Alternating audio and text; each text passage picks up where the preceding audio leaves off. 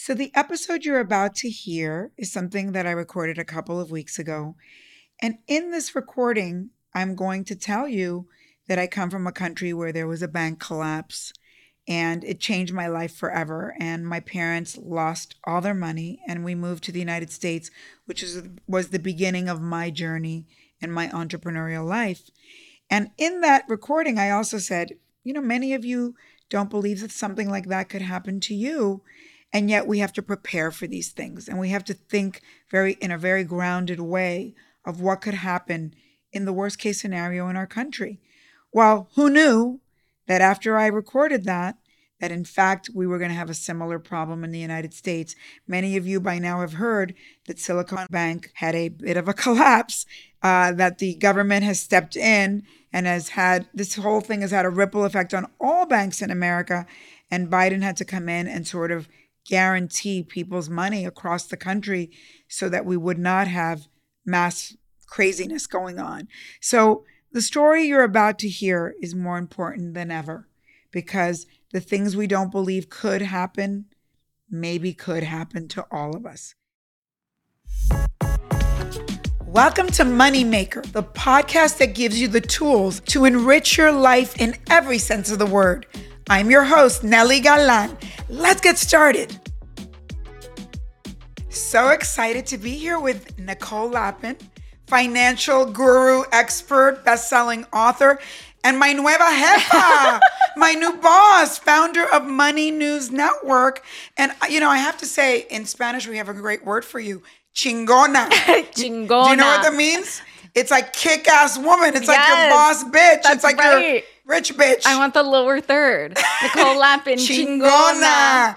And you are, You are. No, well, let me just tell you, I feel like mini me. I look at myself and I see you with your own network. And first of all, I'm proud. Thank you. As only an older woman can be prouder of a younger woman, because I always tell younger women, why don't you pursue older women? We only want to help you. Mama, I slipped into your DMs. How did I find you? You found me, man. You found me. And I thought it was so great. And I'm just so proud of you and so proud of this network. And as I tell everybody, I am betting on this horse because you are exceptional. Thank you. And you know what? I'm excited that we're going to talk today because this is a beginning of a new moment in money and in our lives. And how better to start than with a little therapy, money therapy.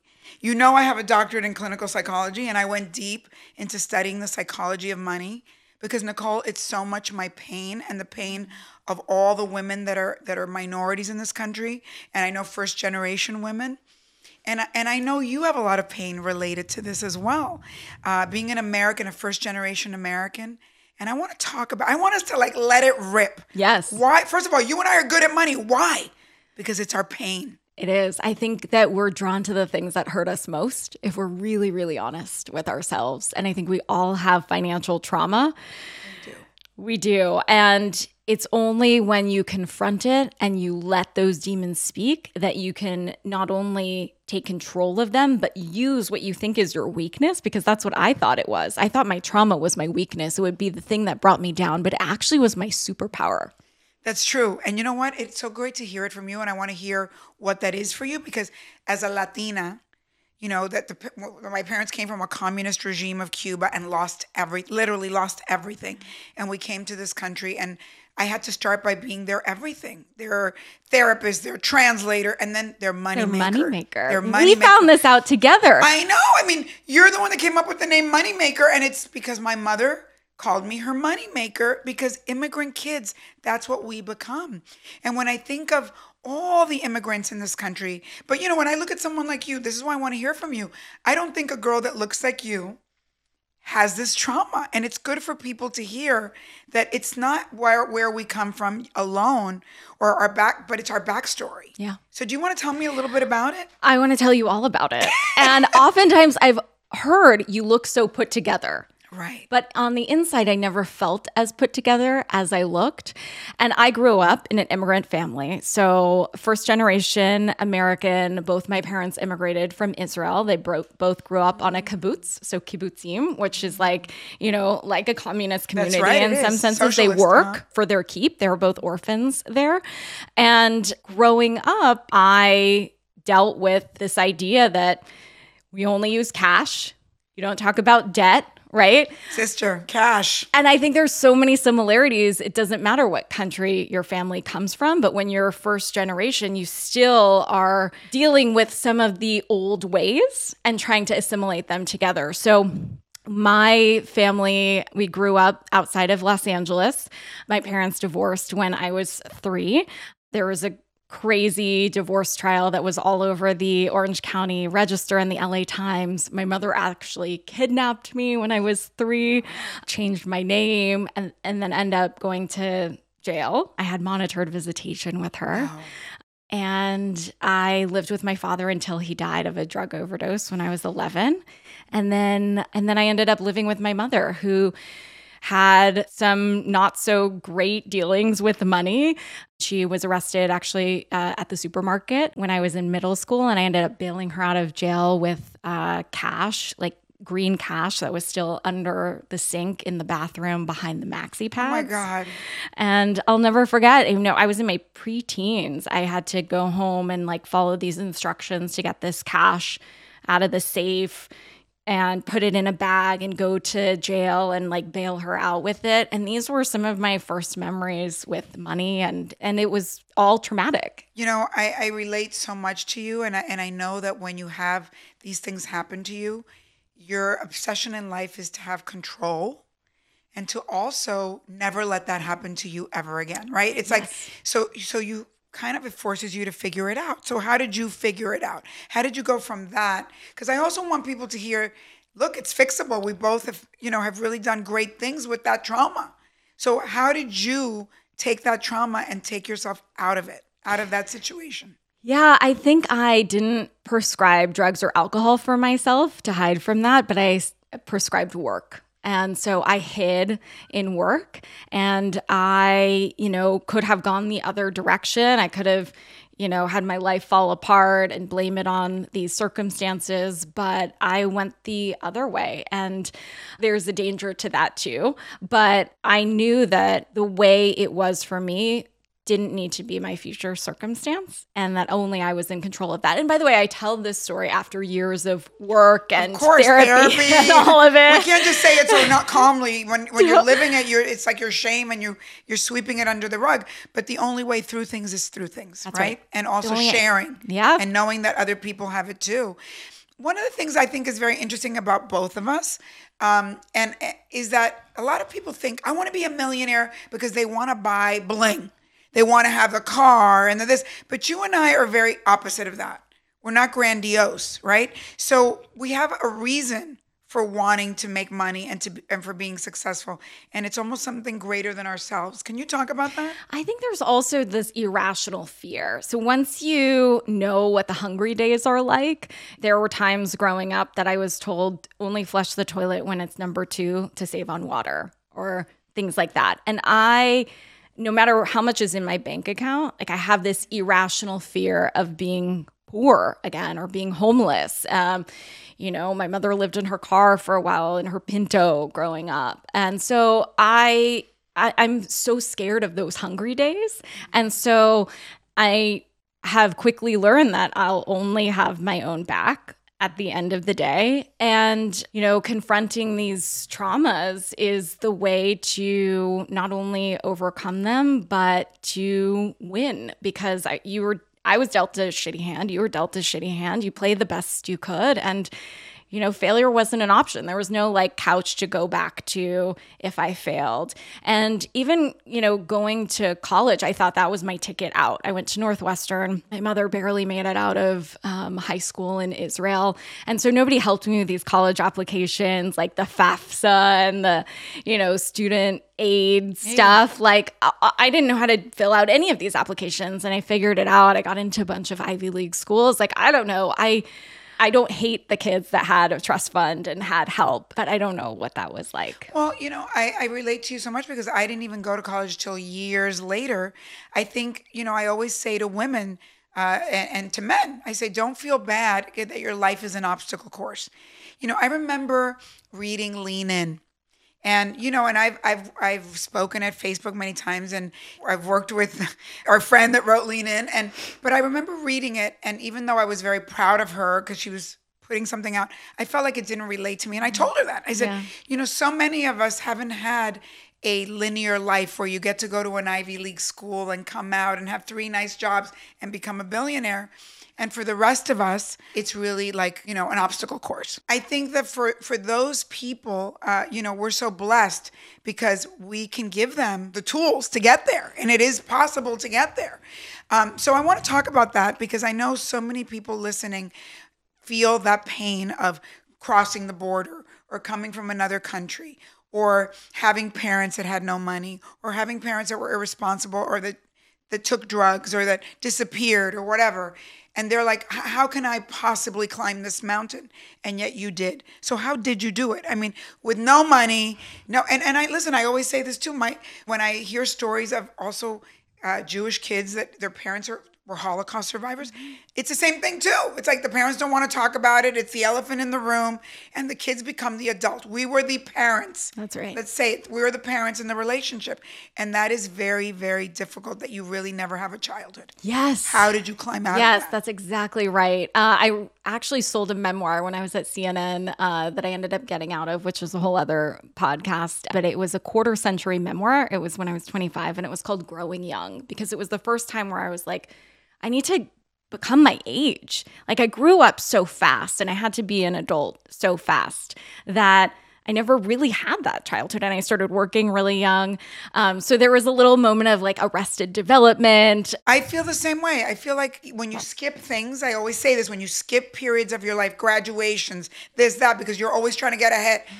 Then later on, you're like, I never really lived that phase of my life. Yeah. So I relate to that. And I think so many people relate to hearing that. Yeah, it only comes with a lot of therapy too, to be able to articulate that. Studies have shown that women who can create cohesive narratives for themselves and their lives are more likely to be successful. And so when you have a bunch of chaos, if you can articulate it, you're more likely to come out of it. Because there have been studies that have been done at battered women's shelters where they'll just say, it's so crazy, it's so chaotic, and like not really be able to talk about it. And that's when the prognosis is bleak. But when you can really explain what your story is and say, that happened, it's a combination of compassion and tough love, right? There's compassion for your former self for what she didn't know or your family didn't know, but also there's tough love moving forward. Like it doesn't have to be that way. Well, I think also as a psychologist, one of the things I learned is cognitive behavioral therapy, which is very action oriented, right? So we could sit here and like cry all day about what happened to us, or we can take action, right? And there's something, and I say to women, making money is really the first way out of the dark hole. Because when we talk about Me Too or a bad background or whatever it is, when you have, pardon the French, F you money, yes, you don't put up with a bad man or a bad boss or a bad situation. And when people are trapped in bad situations like our families were, desperate people do desperate things. And the last thing we ever want to be is desperate and be worried about money, right? So let's talk about how you did that exactly and what real things we can tell people they can do. First of all, the way that you're frugal, that, I tell women, you have to start, you have to make money, and you have to save money. And you obviously did that.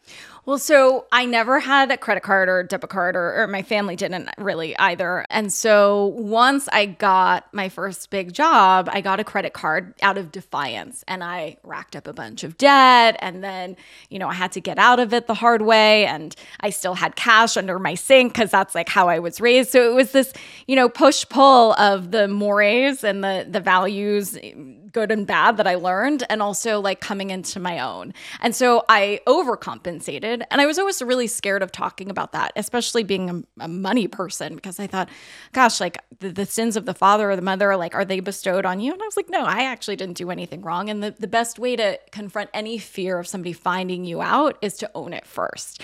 And so I realized that some of the frugality was actually a good lesson in money, but I rejected it for so long. And so I think that it's natural for any kids to reject what they've seen and try to find their own way. But then you realize like some of those things actually were lessons. I don't think everything should be in cash, but there's some merit to having savings and cash there. And so it's a balance that you find on your own. That's right. Hold on. Moneymaker will be right back.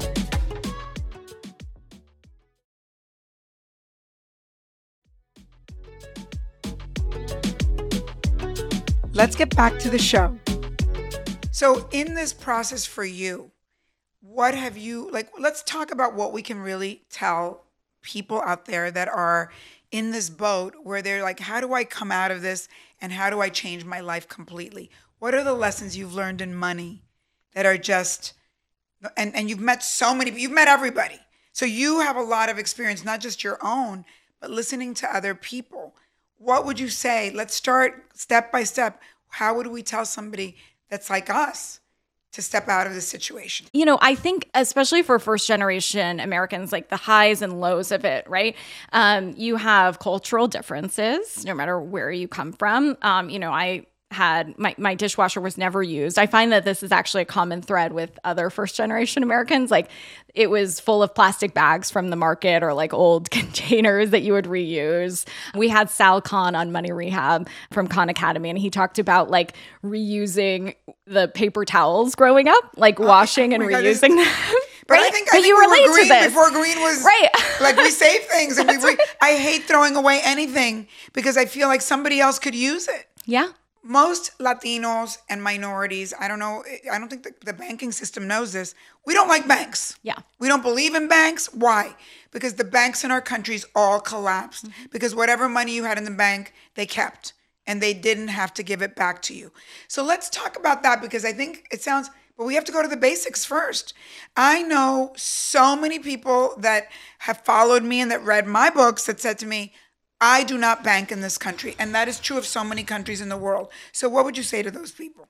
Yeah, I mean, my stepmother's family was from Argentina and Paraguay, and their family was in the Holocaust. They took in a lot of Holocaust and the other side too, unfortunately. And my boyfriend now is family's from Argentina. We were talking about this morning, this idea that, even in Argentina in recent memory in 89 and 2002, this Corralitos, like run on the bank. That's right. Happened where happens. Money was not safe. And that's not a thing that's really palatable for Americans. Like, what do you mean your money is not safe in the bank? That's not Americans possible. don't believe that, but it could happen. So what do we say to people so that they feel more comfortable? Because the problem with so many people is they're not engaged in the financial system in the United States at all. They don't understand it. They're living a parallel life. And so we have to explain that, yes, there's only so much money that's guaranteed in the bank, but we have to engage in the banking system if we want to have businesses and we want to live in this country properly. The only financial concept I was very aware of growing up was this FDIC insurance. Yeah. I was told it only insures up to this amount. That's the maximum amount you can put in because otherwise it's not insured. And I don't think that's a concept that, Americans whose family, has been here for generations really thinks a lot about because it's not something that has happened in recent memory. Yes, there was a financial crisis, which was the first time we were confronted with this. But the run on the bank idea or the devaluation of the peso or taking money out of your bank account. What nobody understands about people that are in this country is that the money has been taken away, that it has happened, that we have an entitled first world point of view, that it's not possible that it could ever happen again. It could happen. Yes, the United States is the first world. And if this country falls apart, the rest of the world will topple. So it's unlikely, but it is a fear that is not unjustified, is what I'm saying. And I think we should have compassion for that, right? I studied DBT too. It's one of the best things that dialectical behavioral therapy, along with CBT, I think is so important. Not only mental health is all health, right? Financial health. It's all connected. I think the biggest enemy with finances is often between our ears. So we have to have compassion for that idea. Our families didn't trust banks. Let's not hate them. Let's just understand them. Right. That's valid. That's a valid concern. Maybe it's not something that we understand as, Americans now, but it's something that is valid and theirs, and we work from there. But I think when you have people that have come here for the specific reason to have a better life and to really be able to build something that in their countries of origin they couldn't, we do have to onboard them into financial literacy here. It's something we have to work on a daily basis. Yeah. And, and we have this great platform now that we can talk to financial services companies and institutions and say, like, this is a dialogue we should be having. You shouldn't say you're stupid, because you distrust us. That's bananas. No, it's not bananas. Like, start from there. We get the fear. We get that this has happened in other areas. And this is why there's insurance or FDIC insurance. And this is why, we were safeguarded from it happening here. And you don't have to put all of your cash under the sink behind the maxi pads or under your mattress or something like that. And that's not the best place to, have financial abundance, right? You can't have all of your cash under the sink. And also, a lot of people that come from other places don't want to invest, and they don't realize that's the secret sauce of this country, is if you don't make money, save money, and invest the money, you're not going to get to that place that you imagined. Can you talk a little bit about that? Yeah, the biggest fear, right, is that they're going to lose money. But you're losing money by putting your money in cash under your mattress by inflation. Inflation right now is growing in higher levels than it has been for a long time. But typically it's 3%, right? So you're losing 3% by doing nothing. And so when there's this fear of like, well, what if I lose it? Right? There's always that fear, but you're losing it right now. You're losing your purchasing power right now. And so these instruments can feel really scary. Debt, by the way, we can talk about buildings, leverage and debt, if used responsibly, can be an amazing financial tool. But there's this idea of you don't have it, you don't buy it. That's how I was raised. You don't have money for a house, you don't buy it. You don't buy it in cash. What do you mean interest? What, a mortgage? No, you don't have money for a car. You don't buy a car, period, the end. That's right. Cash system. But it actually is a mistake. Yeah. I mean, it can be used responsibly. There's good debt and bad debt, right? But it's not all bad debt. It's like fat, right? There's good fat and bad fat. You can eat avocados. You don't want to gorge on them all day long, but it's good fat compared to French fries. And so I think there's that differentiation. Well, right now I'm hearing from a lot of first generation and second generation Americans, is the world coming to an end? Is this the worst that it's ever been? Is this country going to implode? It does feel that way sometimes. So for women like us that have a lot of fear-based stuff, what do you think about all that? You speak to everyone in the finance world. What are you feeling? Are you feeling okay about everything? I am feeling okay because the statistics and the reason that we started this network is because not only is there fear, 77% of Americans are more anxious than they were. They're scared about their money, first generation or not. There's a lot of fear. There are a lot of recessionary fears, but also, yes, and there's more first-time investors than there have been. There are more brokerages opened by first-time investors. There's this sense of optimism amidst this chaos, right? And so I think that's really encouraging. I think that taking control, this idea of taking control beyond whatever macro fears are out there, is really exciting in a way that I don't think we saw in the last recession. I left CNBC and big networks and tried to reach younger women in the last recession. And recessions, you can reframe it, right? You can look at it as scary times, and they are in a lot of ways, but they're also opportunities, right? Those are the times that great fortunes can be made. Things are on sale. We love sales, Nellie.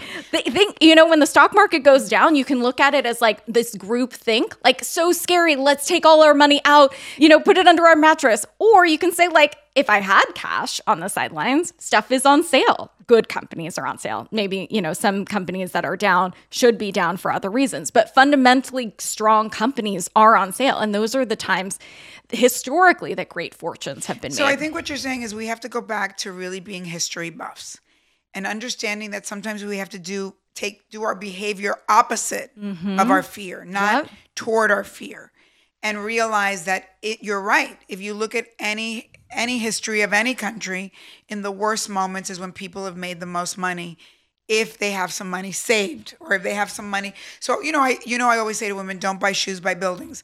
And I've had an incredible run as a real estate investor myself, but the last 2 or 3 years have been horrific. I'm in a state that's very taxed. The laws are against landlords. I've had a very difficult time. And everybody says to me, don't you think you should just get rid of everything? And I go, no, because, I think also people think money should just come so easily. It doesn't. Everything's hard work. But in this moment is not the time to bail because you have to go against your fear. Yeah. And so what should we be saying to people? It is difficult times. Things are bad, but you've done hard things. As far as like the intersection of psychology and money, I love that shaded part of that Venn diagram. And I think it's really helpful, like this idea of stoicism, right? And I see that in the Uber driver stories you talk about, because you fast forward the tape, and if there's a recession, if you lose your job, if God forbid somebody's sick and they can't make money, you will figure it out. Like, it will be okay. You'll live with a friend. You'll drive an Uber. Like, I often think about that too. I have irrational fears still to this day. And, it's part of what drives me. And so I have to listen to those fears, and it's made me who I am today. So I have to treat them as superpowers. And so thinking about like, okay, well, let's say all of the shows, God forbid, fail, which they won't, obviously. Like, let's say the bank takes all of my money from my account. Whatever. Let's say they just seize everything. I don't know. Yeah. All these crazy fears that we have. Like the tax IRS is going to come and arrest me. I don't know. I've had the weirdest fears, irrational fears. Like, I know better, but it's going to be okay. And I'll figure it out. And if they, if I get dropped in China to manage a restaurant or to learn, I'll figure it out because I've figured it out before. I mean, I can go on and do a whole episode about what I love about you and what you stand for, but you also put your money where your mouth is, and you help women, or you help, anyone who's confused about SBA stuff, all these acronyms, right? Like the financial system is full of this jargon stuff. And I think that's what keeps people out of the system. But you break it down because it's a combination for first generations or any immigrants who are confused about cultural norms and mores around finances, this idea of trust or distrust, and also these institutions that are weird and confusing and have names like FAFSA, 401k, SBA, like, oh my gosh, you can be really overwhelmed just by the system. There is a barrier to entry for everybody. And I think, I always say there is so much hidden money in America because there's all kinds of grants and this and that and government programs. And I always say, I don't understand why people don't buy cars or appliances when there's a government incentive. There's federal government incentives and state incentives, and they're coupons. But that's not happening. Why wouldn't you use a coupon to go to like the supermarket? Why are you paying retail? I think it is like learning to kind of hunt for that stuff and not look at it as it's like such a big barrier. It's like, yeah, there's a loophole, so they don't want every single person to know at once. But if you really kind of go there are more opportunities than in any other country in the world to get whatever you want and to buy a house and to buy this and buy that with a coupon.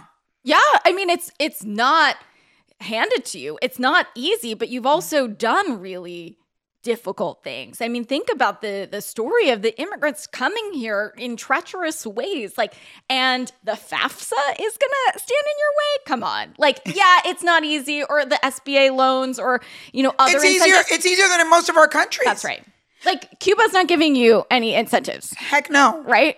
So yes, it's hard, but also you're equipped to do hard things. I also look at all of these immigrants that are arriving right now that are highly educated. I think everybody thinks all immigrants in America are economic immigrants, and they get scared too. Americans get scared. They're taking my job. They don't realize a lot of these people are, political refugees that come here that are highly educated and that are driving Ubers while they become a doctor, or where, they're highly skilled.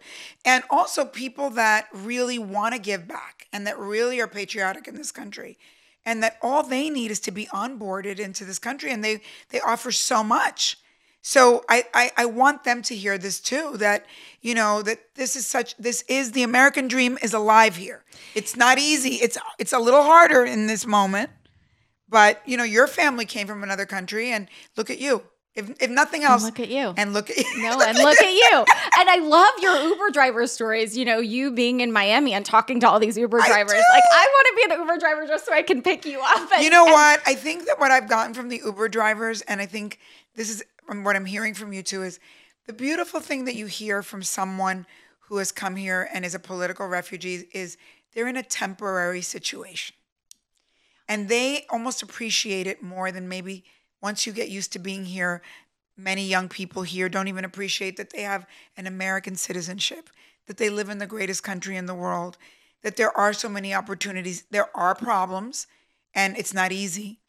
But when you hear these people and they're like, wow, I got here and I'm here and this is temporary. I'm going to make it. And I think we all have to be in that mindset, right? I tell women all the time, I go, you don't think that everything could fall apart and you'd have to go live in China and learn Chinese, but you might. My parents had to leave their country and start all over again and learn a new language and get a whole new degree and everything. So what's to say? You have to think like that you are willing and able to do anything and to be self-reliant and self-made. That you have to make yourself over and over again and change and grow and evolve. I mean, look at you. So proud of you. So proud of you. Chingona? Chingona. Takes a chingona to know a chingona. I know. Did I say it right? Yeah, you said it with a purpose. Hanging out with Latinos, that accent is very, very good. Moneymaker is a production of Money News Network. Moneymaker is written and hosted by me, Nelly Galan. Our executive producer is Morgan Lavoie. Thanks for listening. See you next time.